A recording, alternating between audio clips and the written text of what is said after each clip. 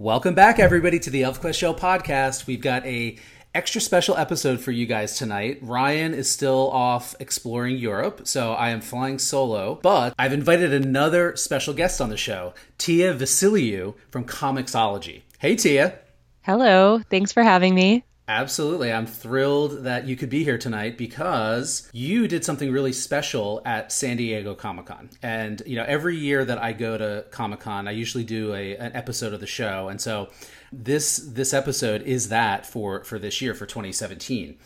Before we dive into what you did at San Diego Comic-Con this year, can you just tell us a little bit about yourself and, kind of what's your ElfQuest story? Well, ElfQuest was really my first comic book. I remember I was probably, 11, 12, 13, around there. And I had a little group of friends. We were kind of weird. We were kind of the weird kids, but we really didn't know, I think. It just didn't bother us. We just kind of did our own thing. And so one day, one of my friends showed the rest of us this book that he, I think, got from like an uncle or a cousin. It sort of came to us from someone else, and we would sit around and just read it together for hours. And we would, I don't know, make up stories, make up original characters, just talk about it endlessly. It kind of became this all-encompassing thing for us. I remember we would photocopy those pages in the gather room of the blank outlines. We would draw characters. And I think it really insulated us from a lot of the stuff that, young adolescent people go through. It just, it was a really safe place for us. And so, as I got older, I kind of got interested in other things and got involved in other activities. I was a serious dancer, and, it was always kind of part of my childhood. But then later I came back to comics, and it was still right there. And I had all of the final quests to catch up on, and I kind of just got right back into it. And so it's nice that it's even though it's changed a lot, it's still been that thing for me, this just sort of safe place, really. Sure, yeah. So you had a gap then in reading. Yes, I did. How long was that? Oh, it was a while. Through college and grad school, I didn't really have a lot of, I don't know, I don't want to say a lot of time, but you get very self-important when you go to grad school. Yes. Yeah. No. And I think your experience echoes many, many people that are ElfQuest fans today that, a lot of us started reading as kids, sort of in that 10, 11, 12-year-old range. You get older, comic books maybe aren't cool, or you're just slammed with college or grad school, or maybe you don't have a budget because you're right. A starving student, or you're just starting out, and all the things that were kind of indulgences before, you just can't afford. And so people just sometimes lapse. And but it's awesome when people rediscover ElfQuest. Now for me, if I didn't get to eat, I was still going to buy my ElfQuest. So I have pretty much been consistently reading ever since I was 10 years old, many, many, many years ago. But I love to hear that experience when people kind of rediscover, and yeah, absolutely, ElfQuest has evolved and changed. The look of it, and I think the storytelling and all of that has evolved with time, and it's kept current and everything. And so it's just really neat to hear when people do rediscover it and are able to do what you were just saying, which is come kind of right back in and just feel right at home as part of the tribe. Yeah, I mean, feeling part of the tribe, I think, is a main component for me. It started out as this intensely social thing. It was me and my two best friends. And then, one of them moved away, and, one of them got involved in different activities that I was doing in school. And so the group kind of drifted apart. And then I think that later on as an adult, when I made new ElfQuest friends, and that was also part of what brought me back into it, was having another little tribe to kind of join.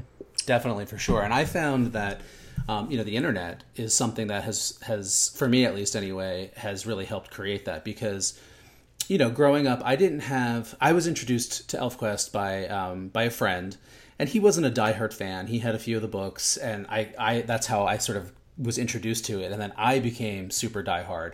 And of course, I made all of my other friends read it, and I made my sisters read it, and there was always an appreciation there and an enjoyment, but none of them really kind of became a hardcore fan. And then when I was in college in the 90s, this little thing called the internet happened. And so I can remember the utter thrill of discovering the ElfQuest L listserv. Now, for those of you who don't know what listservs are, they were something that came about, again, I think in the 90s, and they were kind of email groups. So you subscribe to it and you send an email to one common address, and then everybody that has subscribed gets that email. So this was, the very earliest forms, I think, of social media. And I can remember going into our student center and logging in on the communal computers, because I didn't even have my own computer at that point, and discovering the listserv and participating there, and just how crazy and mind-blowing it was. And I finally had other ElfQuest fans to talk to. And boy, did we talk. I probably wrote giant tome amounts of information on that listserv over the course of 5 or 6 years before it kind of began to fade, and then chat rooms came about, or Yahoo groups and things like that. And for a while there was some activity going on there with ElfQuest, and then ultimately it bled into forums, and those kind of had their heyday, I would say, in the mid first decade of the 2000s, and then the behemoth Facebook came around, and really kind of everybody kind of migrated over there. And I think that's kind of where we are today. I mean, there's still some forums hanging on out there, and I don't know that there are many non-professional listservs still out there that people use for fandoms, but there's Reddit, and there is an ElfQuest group on Reddit. There's Twitter, and there's a lot of folks on Twitter that are into ElfQuest. There's Instagram. So anyway, it's just interesting how fans find a way to connect. Right. Yeah. Right. And I think that, it's interesting to me how social dynamics play such a crucial role in all of the stories in ElfQuest. I mean, it's a huge ensemble cast, and it's about coexisting and finding your place in the world and making connections. And that's really the lived experience of people who are interested in ElfQuest. They, I think, well, we talked about this on the panel, and I guess we'll get into this later, but it's just you learn a lot from ElfQuest, really. Yeah, absolutely. No, I couldn't agree more. Well, okay, so you brought up the panel. Let's start talking about that. So Tia, you and Matt Kalowski of Comixology put on a panel at San Diego Comic-Con called ElfQuest, an intimate conversation with Wendy and Richard Pini. So I want to hear all about how that came to be, what the process was. But before we get into that, I think let's explain to folks what Comixology is, in case they're not aware. It is basically a digital platform to buy and read comics. We have thousands upon thousands of comics from all of the publishers that you could ever want to discover. We have a subscription service. This is right now in the US only, but it's called Comixology Unlimited. There's the Final Quest, I believe, is included in Comixology Unlimited, and you get a 30-day free trial, and then it's $6 a month after that to read. I think that it's got over 10,000 titles in it. So and then you buy comics and you have them on your device. You could read them on your iPad, your Kindle, your phone. You can read them on the web. And so, for me, what's really special about Comixology is I think that it is bringing comics to people who either don't have access to comic shops, or maybe didn't even know that comics were for them. Maybe they didn't feel like comic shops were a place where they wanted to hang out or were able to hang out. And now, just everything's just kind of at your fingertips. Yeah. I feel like it has gone a long way towards kind of democratizing comics a little bit. Yeah, I think that that definitely is one of the coolest things about Comixology. And partly why I asked is that I think a lot of ElfQuest fans are pretty diehard, tangible paper book Right. types, right? And so for many ElfQuest fans, the when the final quest started, and it's published by Dark Horse, and only recently did Dark Horse kind of negotiate a deal with Comixology for Dark Horse books to be carried there. Prior to, I don't know, maybe a year or so ago, Dark Horse had its own digital platform, which they still do today. And so if ElfQuest fans, as generally speaking, of course, are familiar with the digital platform, it's probably the Dark Horse platform, and not Comixology. And so that's why I wanted to just make sure that folks knew that you have multiple options now. And the thing about Comixology is that it's not, unlike the Dark Horse app, which is just Dark Horse books. If you are into comics, which again, not every other ElfQuest fan out there reads anything other than ElfQuest. So yeah, but yeah. If you are into multiple titles, like I read a bunch of different things, and so it's really nice to be able to have one platform where you can have all of the different titles that you collect. And ElfQuest and stuff from other publishers and whatever, right in one place.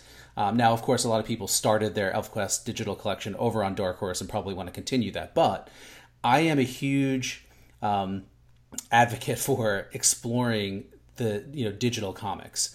And here's why. I too love to have, sort of a physical book in my hand and feel the paper and flip the page and smell the ink and all of that kind of stuff. And I absolutely buy the actual floppy editions of the comics and the graphic novels and everything. But I gave digital a try, and I honestly fell in love with it.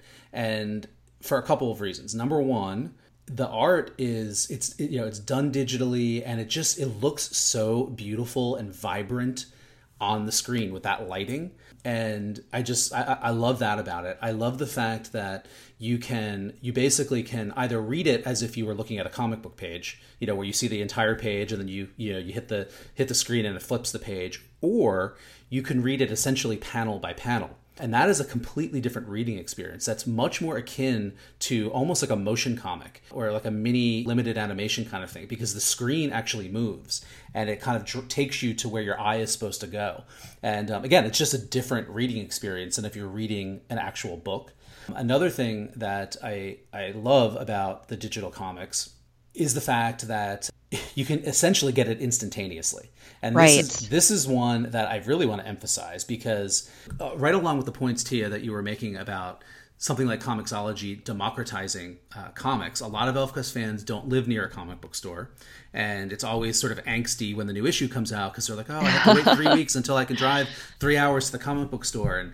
And just the issue of not feeling welcome in comic book stores. I think a lot of ElfQuest fans have had similar experiences where they're not comfortable in the superhero vibe, kind of boy-dominated vibe that doesn't appeal, and it doesn't really describe a lot of ElfQuest fans. And so because of those reasons, inaccessibility to a comic book store, not feeling comfortable, but also, guys, instant gratification. You literally can press a button and get it right there. You can even subscribe, and then it just lets you know when it's available. Like it just, so you can just download it in the second that it's available. You don't even have to remember to go buy it. It just, takes care of it for you. Totally. Yeah. Yeah. And then the fourth reason, and this is probably my last one, but is that I can take ElfQuest with me everywhere I go. As listeners of this podcast know, I do a lot of travel for work, for my quote unquote real job at the National Wildlife Federation. So I'm constantly on the road. I'm constantly on a plane, on a train, and the ability to be waiting in an airport to catch my flight, or sitting on the Amtrak, and to be able to just click a few buttons and read my entire ElfQuest collection is pretty freaking cool. Yeah, you're not taking those 700-page tomes with you. Right.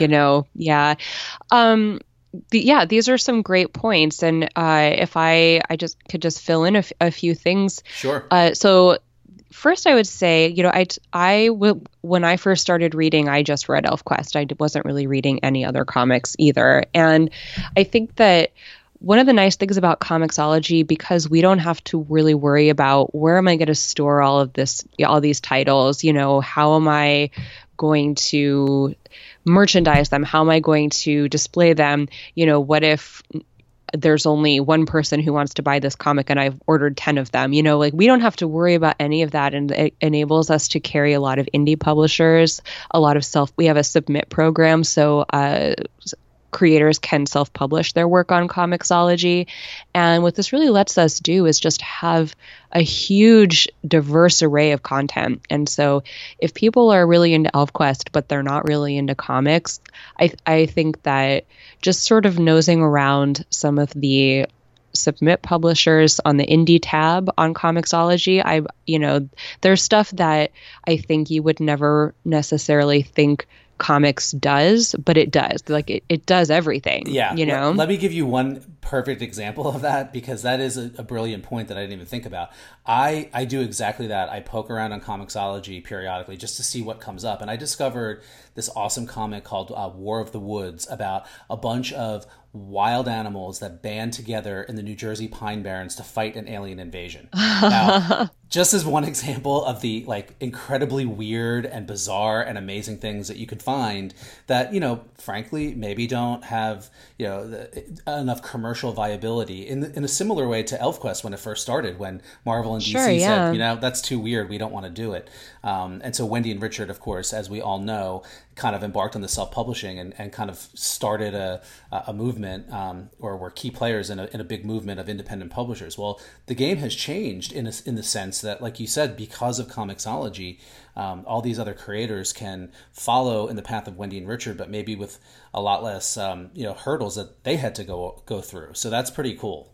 And also, we just launched a widget on the main page where, so if you go and open a new browser, so it doesn't register any of your previous clicking around, and just click on ElfQuest, and then refresh and go back to that first section in the main page, and it will recommend a bunch of titles for you that other people who bought ElfQuest were looking at. So it's kind of like a more personalized row of recommendations for you.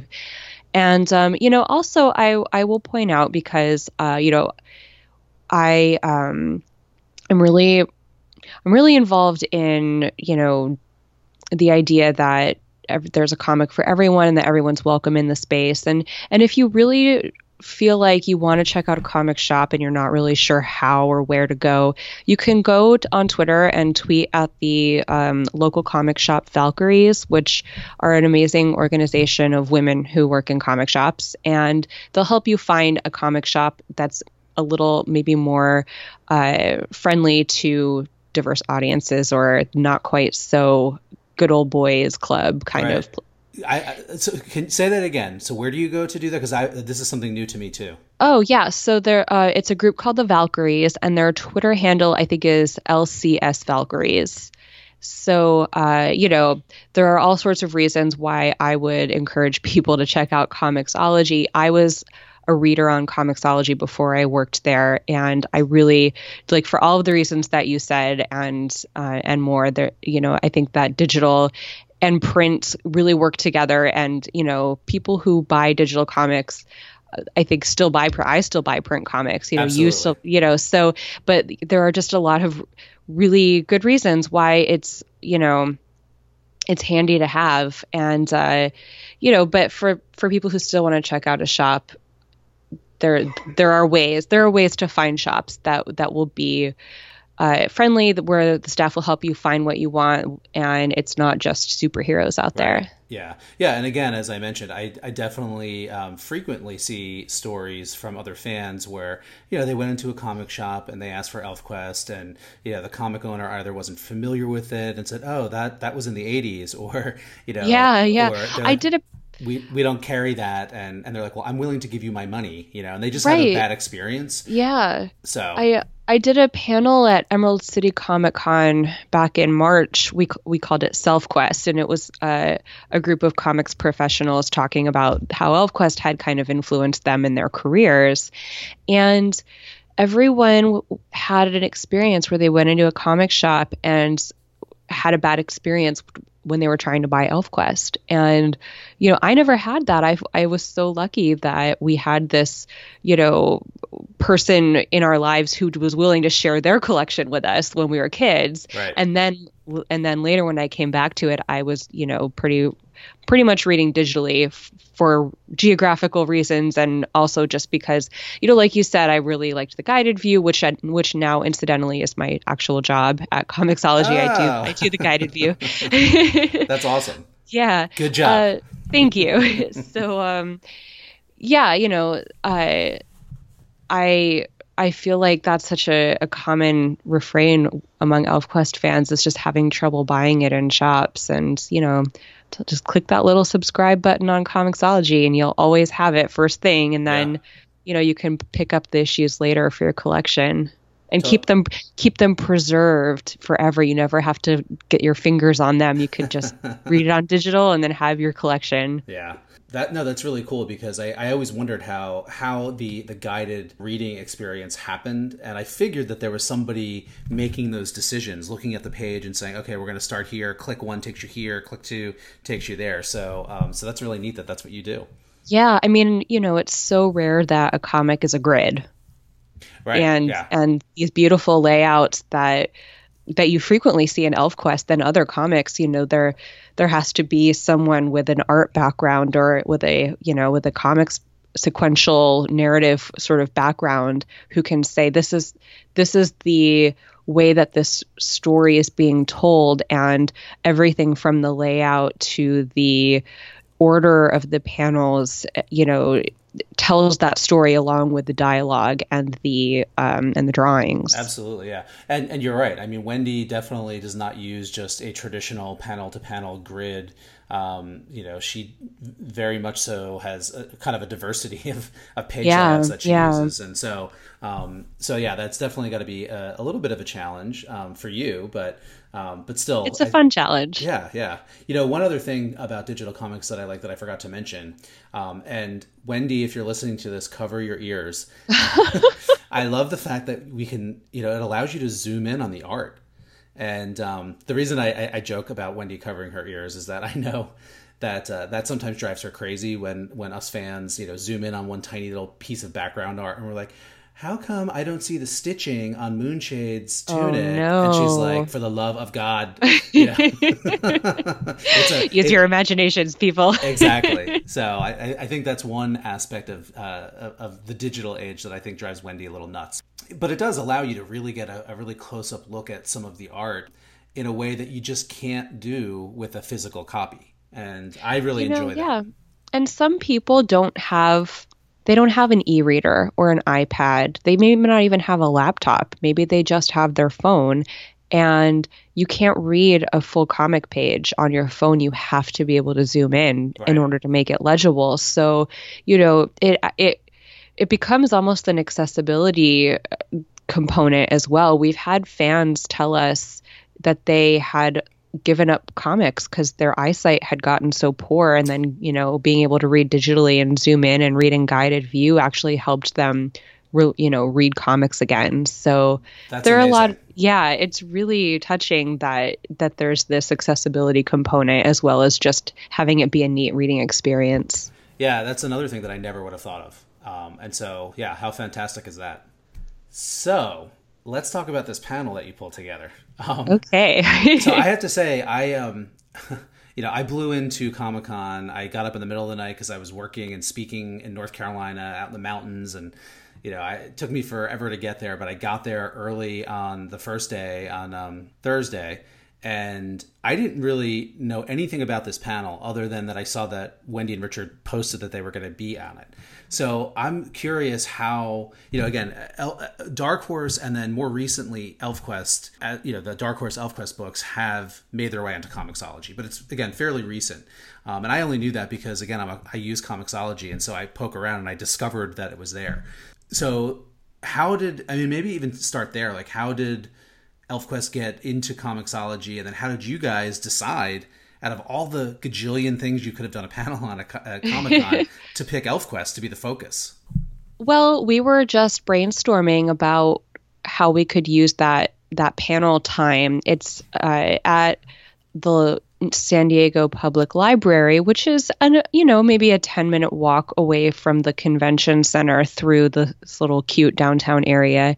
And it can sometimes be a challenge to get an audience at these. The show has panel programming at a few not remote locations, but kind of off-site locations at the hotels nearby and things like that. And so, we just were sort of thinking, if we're going to ask people to take this little walk for us to come to our panel, what can we offer them that's going to make it really worth it? And so we were all just kind of brainstorming and throwing out ideas that would make us want to do that. And so, I just kind of was like, let's do a spotlight on Wendy and Richard Pini because, they're some of my favorite people in comics. And everyone kind of went, yeah, actually, that sounds great. Let's do that. Awesome. Yeah. So we work with some amazing PR folks, and they got right on it. And the next thing I knew, this panel was happening. And, we also were able to host a signing for Wendy and Richard at our booth. We had the exclusive Comixology All-Star trading card that, so they had their own trading card now. And yes. So we just kind of, brought them into the whole fold of our programming, which was really successful. There was a nice turnout for the panel. It was lovely. We had really amazing audience engagement, and there were, the booth signing went really well, and the Peonies, I think, had a nice time. So it was all in all, I think, really successful. Well, awesome. And I know that Wendy and Richard had a really great time because they told me. So oh, good. They really thought the panel went well, and they were really pleased with the turnout at the signing at the Comixology booth. Tell us about that trading card. So, I think this is our third. Yeah, this is our third series that we've done. It was just a really great idea that our PR folks had last year. And it harkens back. There used to be comic creator cards. The most notorious, I think, is the McFarlane shirtless baseball bat one, which last New York Comic Con, Chip Zdarsky did a spoof of for his trading cards. So it kind of harkens back to the sort of, I guess, 80s, 90s comic book heyday. And they've been really popular. They're a nice little collectible, and you could kind of collect your favorites. You could collect them all. We had some special cards this year that were Kevin Smith picks, but for the most part, we try really hard to have a diverse range of creators represented, and not just in terms of identity, but also what they do in comics. We particularly this year tried to make sure that colorists were well represented. I think people don't realize. I always say colorists are like the bass players of comics. Like, pick any song that's cool, and it's because of the bass line, but they don't. They're not the front man. They don't always get the credit. Sure, it's just, I think, a neat way to really acknowledge the great work that creators do. Well, again, I'm pretty certain that Wendy and Richard were tickled, and I get the sense that Richard in particular really thought the card was cool. So, and you just stick it in your holiday cards this year, right? Send it to all your family. I don't know. I got one, and I had them sign it, and I'm going to put it in a little case and put it on my the desk where I'm sitting right now with all of my other cool ElfQuest stuff surrounding me. Yeah, you have to get some kind of like double-sided open frame so that you could read the back, because on the back of the trading cards it has like a fun fact about the creator. Some of them are very silly, and others are just really neat little, tidbits of information. I'm glad you said that, because mine's still in the little slipcase. I haven't. I'm still going through all of my post Comic-Con stuff that I got, so I need to do that. Now, I know a lot of people are wondering this question, and I think I know the answer, but I'm going to ask you: is this available for anybody else that wasn't at Comic-Con to get, or was it just purely a con exclusive?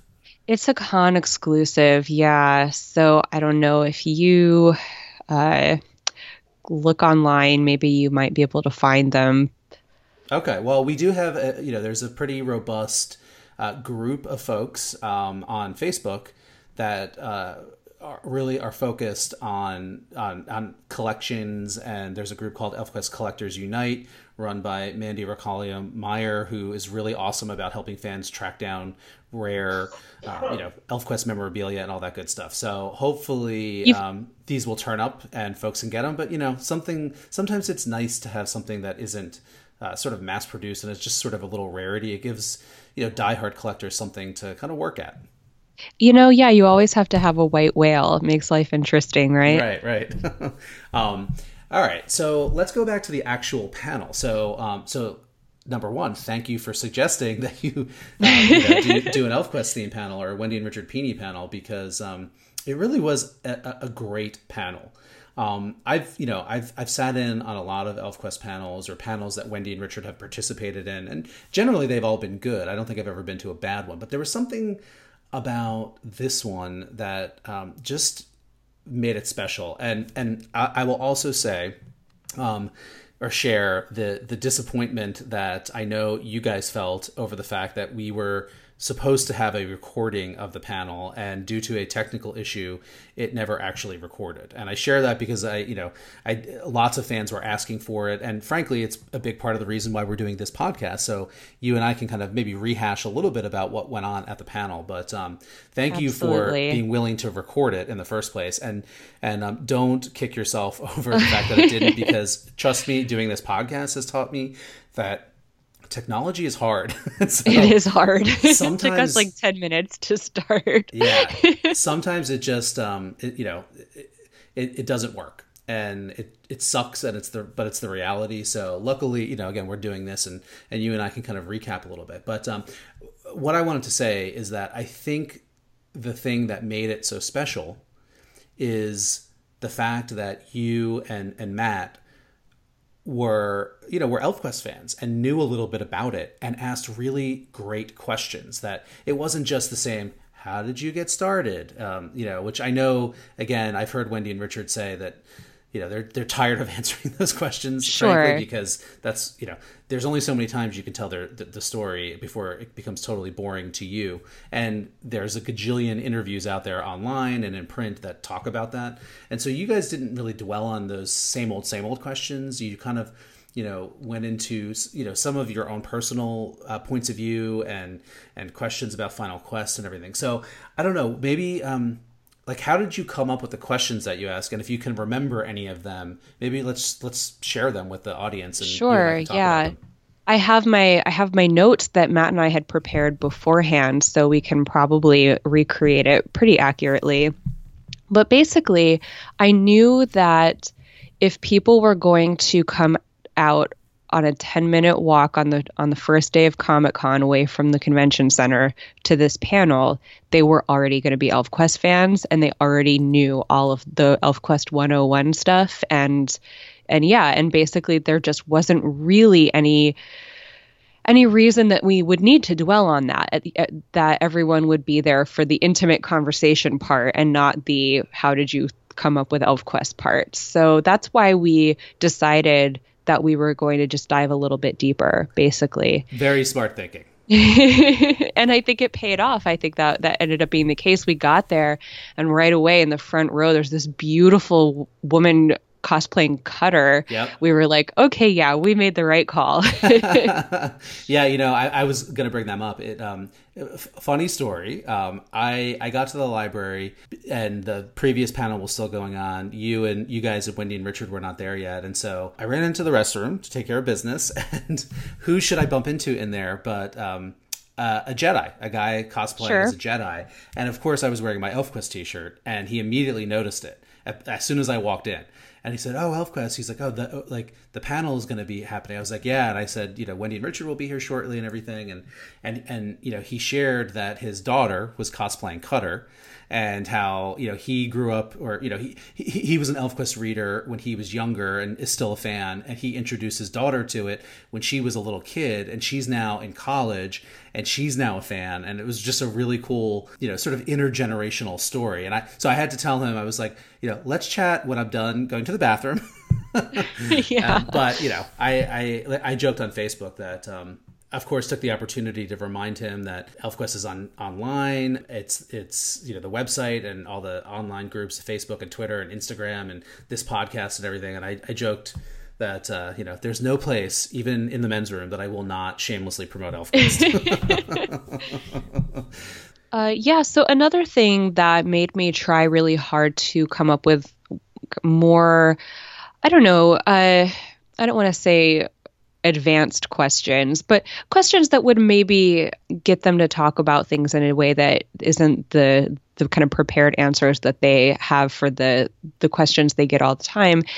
I do a lot of interviews at conventions with creators, and I feel like sometimes you get the same answers out of them no matter what you ask. That they're very, because they do a lot of interviews and they have their talking points. And, I've had, there are certain creators who I feel like they take control of the interview and they just, they say their talking points. And I was worried that interviewing Wendy and Richard, who've been doing this for so long, that, I didn't want that to happen. And I thought one way that we can maybe shift the conversation to something a little different is for me to be more personal, Sure.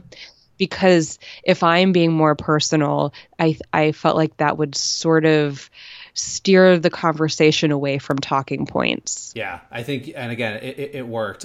It's funny because, what I do in my, my sort of, again, quote unquote, real job, the one that pays me, is, I do media interviews to promote wildlife conservation. So when you talk about sometimes, you're doing an interview and the person you're interviewing is saying their talking points, like I'm like, yes, like that's how it's supposed to work, right?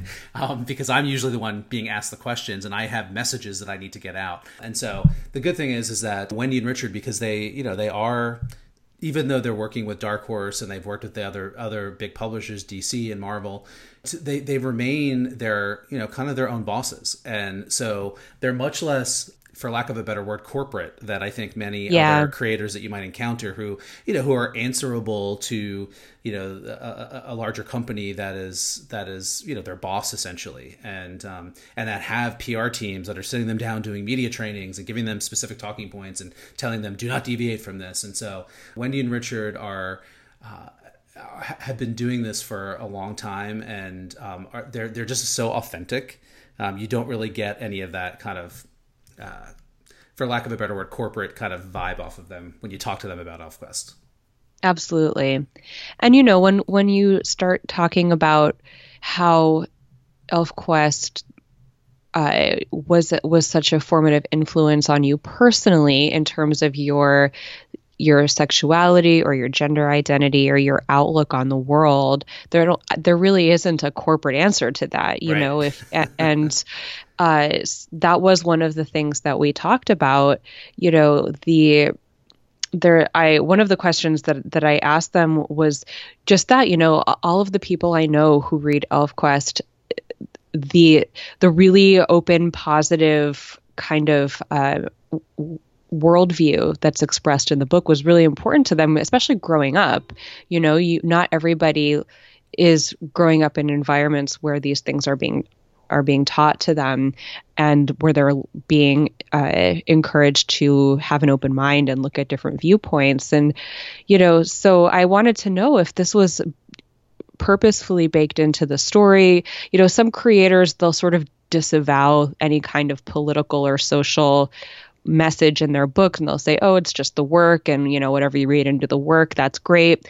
But Wendy and Richard, they took a lot of ownership of that, and I think that it was really it made me feel like I put my faith in the right people when they said that was something that they felt strongly about, that it was important to them. If that was the impact their book had made on the world, that it was worthwhile to them. Yeah, no, that was really powerful. And yeah, certainly, you have to walk that fine line, especially in a fantasy story. And I know that Wendy and Richard put a lot of thought into this and how they execute those kinds of things that in some way, shape, or form make a statement about events in the real world. And the sensitivity that you have to have creating a a fantasy story and a fantasy story that they really want to keep accessible to people of all ages. And it's this fine line of like representing the world that the ideal world that they both would like to see. And they've always said that about ElfQuest, that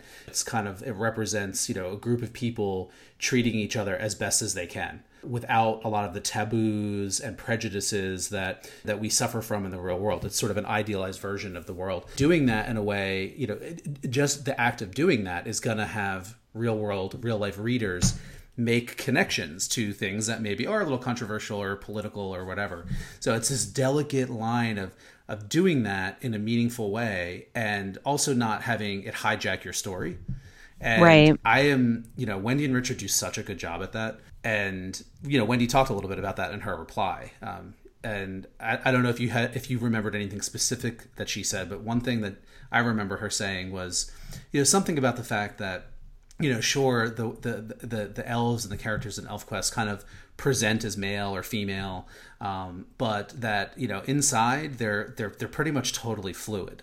And so, just as far as gender identity goes, and I mean, even if you look at the character designs, they are really, especially for a comic book, they're such, for lack of a better word, warping. And I mean that in a good sense of kind of like, gender stereotype and gender, look. I mean, look at all the male characters with their, big beautiful eyes and flowing hair, and so Wendy, just in her character design alone, is challenging a lot of, at least in the West, kind of like the norms of gender and especially the norms of what men are supposed to look like and act like in comic books. Well, I love that she pointed out at one point that, people always assume that she and Richard are Cutter and Lita, but that really she feels like she is the Cutter and Richard is her Skywise. Yes. And I feel like putting herself into the male characters is part of maybe what opens their identities up a little bit. And but the whole idea of openness and open-mindedness, that was something that they talked about a few times as being really integral. There was one point where Matt asked them, why comics? Why not a movie? Why not TV?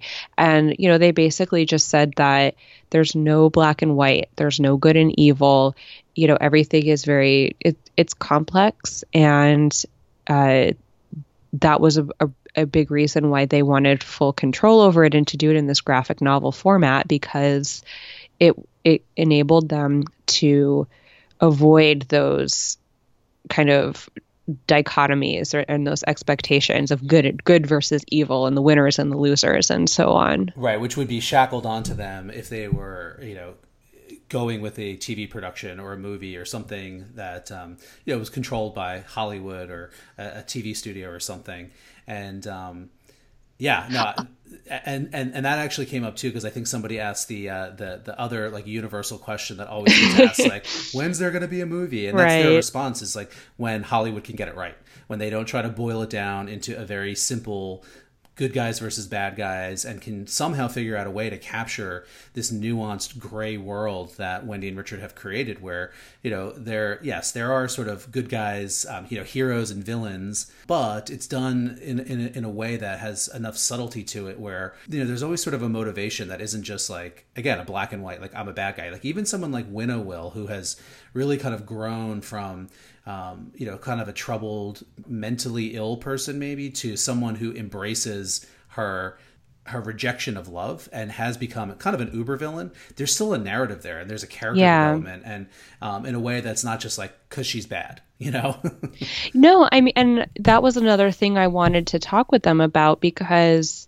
especially when I came back to it and I was like, oh my God, the babies are grown up and doing their own thing. And just like everybody grew up and everybody changed. And like Strongbow, who, if there's anyone who I feel like is your like very staunch conservative uncle who will never change his mind about anything, like even Strongbow is changing, is like evolving his beliefs in some way. Like, I really wanted them to kind of, I don't know, talk about the decision to let elves, Elves are people too. elves are people too, yes, grow and change throughout this story rather than keeping them kind of in the superhero bubble of like perpetual, time, we're kind of frozen in time. And they brought it back to this theme of, openness and change, and that there isn't one thing or the other. Fluidity and evolution is important, and it's something that they wanted to reflect in the story, as you said, as a sort of idealized version of how things can be. Sure, yeah.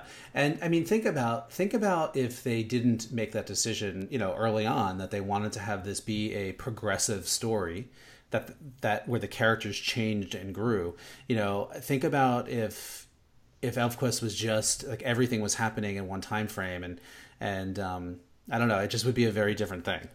I think that it would be much less sophisticated, to be honest, because as you said, like I can see where they make choices to keep it accessible to a wide range of ages. It's not all adult, even though there are sometimes very, sexually provocative moments. Mm-hmm. It's never salacious. It's totally never exploitative. And I think on the other end of that, if you keep everybody really static, that's just a much more immature approach, I think, given the kind of story that they're trying to tell. Yeah, I completely agree. And the other thing too, it's like there might be some kind of literary term for this, but I don't know it, so I'm just going to try to explain what I mean. But it's like true in story too, in the sense that if you're creating a cast of characters that can live, at a minimum for thousands of years, if not forever, if they didn't change, if they didn't find a life mate after knowing this person for 800 years, if they weren't allowed that kind of change and growth, it just doesn't make sense in a realistic sense, right? Like somebody that can live that long has got to be able to go through a metamorphosis or a change or see something that they've been seeing for centuries in a totally new light. Strongbow and Moonshade are another great example of that in Final Quest. Yes. Breaks my heart. And then Wendy's like, wait till you read the next volume, and I'm like, why why are you doing this to me? I know. I that's when I just use my word wicked. Yeah, because they are both very wicked in that sense. But yeah, mortality and the passage of time, those are elements that you need in the kind of detailed world building that they have, really used in this story. It would be much harder to suspend disbelief and fully enter the world if it resets every 5 issues. Right, exactly, yeah. I mean, and it's just another thing I think that makes ElfQuest, fairly unique. But just by default, you get these sort of universe reboots in the superhero world, or frankly, even the Star Wars universe, where all of the legends, I'm blanking on the original term, the expanded universe, which then became Legends when Disney took over. So they could continue telling stories that weren't reliant on stuff that people wrote 20 years ago, right? So they could keep it fresh. And I totally get that. And I think it was the right decision for them. But the fact that ElfQuest has managed to, under Wendy and Richard's their guidance and their wisdom and their foresight, has been able to sustain itself for 40 years without ever really having to do that. Now, certainly, especially with a lot of the stuff that was done in the 90s with lots of other creative people involved, in Final Quest, Wendy and Richard have kind of shifted the story a little bit and kind of made a few details here and there not canon. And I think that's totally, again, to be expected for something this big and this epic and this old. 40 years is a long time for one title to be going and have the same 2 people be shepherding it and telling that consistent story. So, I think it makes sense, but they've never had to do like a total reboot, and I think it's pretty phenomenal. It really, really speaks to, I think, Wendy in particular her vision, as a storyteller, that for 40 years the story has been going on, and it's felt very, immediate, and it's felt very real for people. And, you could just immerse yourself in it. And that it just speaks, I think, to her profound talent, really. Sure. Yeah, absolutely. Hey, let me ask you a question. We talked a little bit a minute ago about how ElfQuest has changed over these last 40 years. The art style and to a degree the storytelling and things like that. And I'm curious, for someone that that did have sort of a gap in reading, and maybe has a little bit more perspective on this than, say, someone like me that has just been consistently an addict since the beginning. It seems to me that the way that Wendy and Richard are telling the final quest is significantly different than like previous stories, just in terms of, I don't know. I feel like the previous stories were a lot more maybe grounded, and that final quest is dealing with the like much bigger kind of concepts, like your own sense of self and these big decisions of life decisions. And I don't really know what they all are, and I don't think we will until the whole thing is said and done. We can kind of read it all in one fell swoop, which is something Wendy has said on multiple occasions, that she recognizes that Final Quest is kind of a hard story for readers, and that it's really meant to be understood when it's concluded, and you can kind of go back to the beginning and read through it again. But I'm curious if you had any thoughts on that. Again, as somebody who came back to ElfQuest and dove into Final Quest. So just I'll shut up now. No, that's actually a really great question, particularly because when I started reading, it was, the black and white versions, and it was in huge 700-page chunks. Right. And switching to a monthly full color and digital, I read Final Quest digital. It's like these little bite-sized glittering bits of the story that you sort of string along like a strand of beads almost, Yeah. And in terms of the art style and the themes, I do feel like abstract isn't the right word, but I see particularly I think the layout and the color, it's like just slightly off of real, whereas I felt like the original and the black and white, grounded is a really good word for that. Yeah. I think in the original quest, for sure, where Wendy had twice as much time between issues as she does now with Final Quest, but also I think she was in her 20s, and I think she's even said this. She was like crazy. She would take on this incredible amount of detail and an element of realism, especially as the original quest kind of went along. I think the first couple issues still had a lot of cartoon distortion to them, and then as you got into the quest beginning, and especially into the Blue Mountain phase, and also the Troll War too. But even within the quest, Wendy's art changed from like 2 or 3 times. If you look at it, you can compare the characters, and there's a different style going in there. But the level of detail that she put in there, and the inking, and it is kind of crazy to think about anybody doing that. And she was painting both the front and the back covers. I know, and they're so gorgeous. I feel like in Final Quest, it's almost more high fantasy. In the sense that it feels like you really get the sense that some of the parts are happening in an otherworldly sense in your imagination. Yeah. Well, I think a lot of that does have to do with the how digital art presents and digital coloring.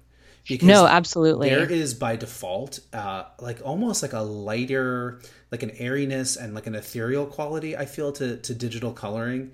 It's very luminous. It's luminous. That's the exact word. Yeah. Yeah. And honestly, when I go back and I look at printed versions, colored versions of ElfQuest compared to what I'm seeing color-wise in the digital art in Final Quest, it's I like the luminosity is so perfect for ElfQuest. You know, maybe that wouldn't work for another comic, but for ElfQuest, it fits perfectly. But Yeah.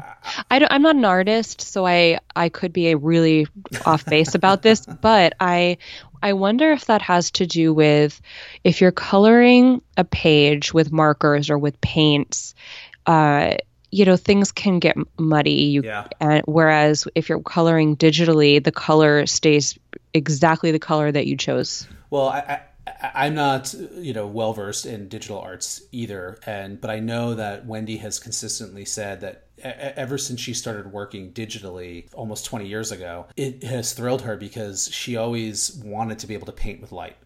And that's what painting digitally allows. So yeah, I think you're onto something there. I do want to give a shout out to Sunny Strait, who is the colorist for Final Quest.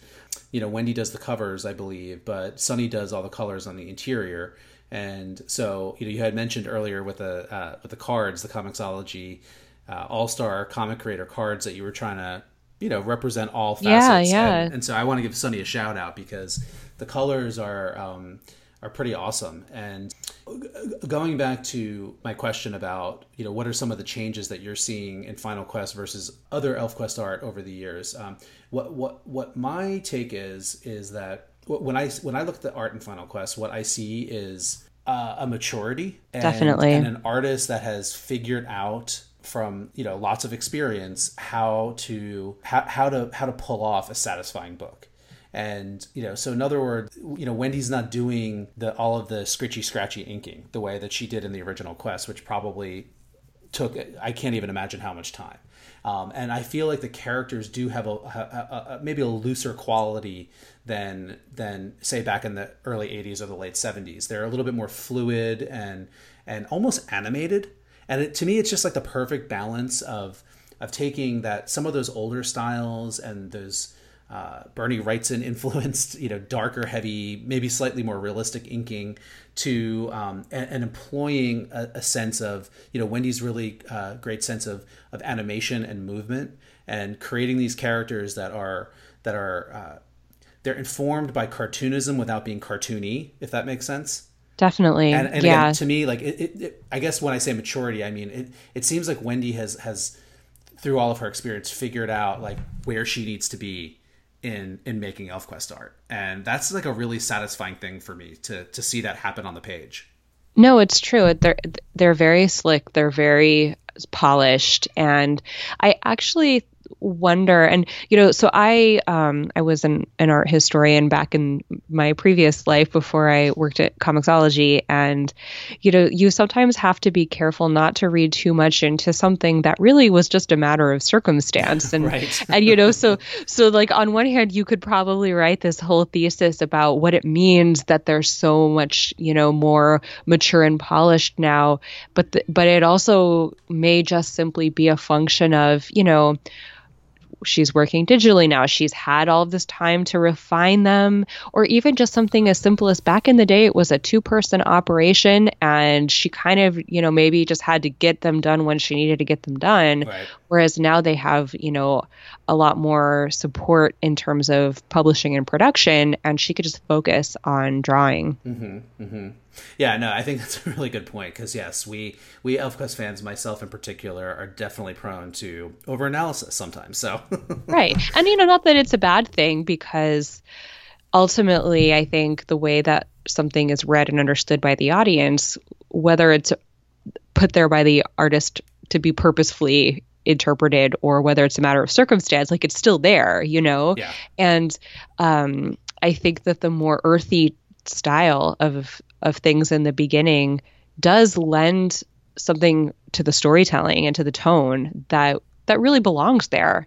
But Sure. I think that for the more abstract themes that the elves are sort of working through in Final Quest, it is nice to have the more smooth, polished style. The other thing that I like about it, the fact that maybe some of the stylistic changes and evolution in the look of ElfQuest, is I think that's so important for to see a comic that is 40 years old, how it reflects the time in which it's being published. And Wendy and Richard have managed to do that both in the story and, you know, in this case, the art on Wendy's part, in a way that it like so perfectly seems to balance, you know, the natural need to evolve, the kind of the look and style as looks and styles and trends kind of happen. And I hate to even use the word trend, but while at the same time keeping a level of consistency so that you always know Cutter when you see Cutter. You always Right. know Lita when you see Lita, even though, again, if you look at Lita as drawn in 1978 versus Lita as drawn in 1983 versus 89 versus 2003, they're going to look different, you know, and they're going to have different clothes and they're going to be done in slightly different styles, but they're always Lita. This goes back to what Richard and Wendy talked about on the panel with the idea that, you know, change is a part of life. It's and it's a part of this story. And so it wouldn't make any sense for them, not just in terms of character and in story, you know, things like costume, but the style, you know, it makes sense for everything to have evolved. That idea of fluidity and openness is really just kind of at the core of everything. Yeah, absolutely. Oh, just to bring it back again to the panel, something that they talked about that was really interesting to hear, kind of in terms of this, I don't know, I guess you could describe it as fluidity, is their relationship on the production end of things and being partners versus being publisher and author, and how that relationship kind of moved in and out as they went on through the years making this book. Something that was just really nice, just made me happy to see, was how lovely they are to each other. Oh yeah. You know, they're patient. They take turns answering the questions. They let each other speak. They listen to each other. They're so supportive of each other. And it was so nice to know that these creators who made something that meant a lot to me and meant a lot to other people, that they feel responsible for that and also for each other. Yeah, no, I mean, Wendy and Richard are pretty awesome. And I have the pleasure of kind of knowing them personally. And everything that you just said is totally true. And, you know, I'll add to it, too. They don't always agree on everything. And so, no. and I think that's so, like, they still have that love and respect for each other, even though they don't always agree. And in fact, do you remember what Wendy said when you asked that question about their kind of working relationship? Oh, yes. Do I hate my publisher. I want to talk to my husband. Exactly. You know, so for those of you that weren't there, you know, one of Wendy's responses to this was that, you know, over the years, she's had to, they both have had to navigate the fact that they are a husband and a wife, but also a publisher and an artist and, you know, kind of a boss and, you know, somebody who is responsible for creating something that the boss needs on a deadline. And Wendy said there have definitely been times over the years where she has looked at Richard and said, I hate my publisher. I need to talk to my husband. And it's so cute. And the fact that they can share stories like that with us, it makes them real people. And I think that's a good thing. Yeah, you know, they're not the kind of creators who just say, well, I make my art, you guys take it from here. You know, they're really involved in the fan engagement, and they're really open with how they've kind of evolved over the years, along with ElfQuest and along with the fandom. And I think they called us their grandchildren, which was very touching because, of course, the elves are their children. Yes, yeah. So yeah, it's really, it makes it feel very safe to be having these kinds of conversations, knowing that Wendy and Richard are cognizant of the fact that these conversations are going on and that they mean a lot to the people who read ElfQuest.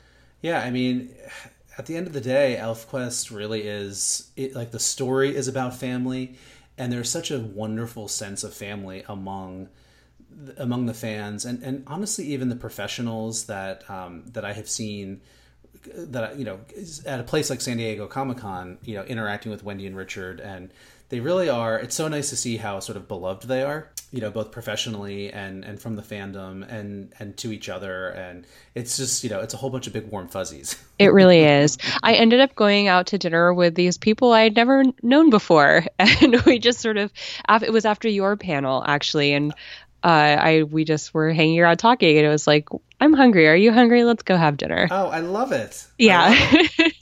That's really awesome. So, and there were people that were at the panel. Yes. Awesome.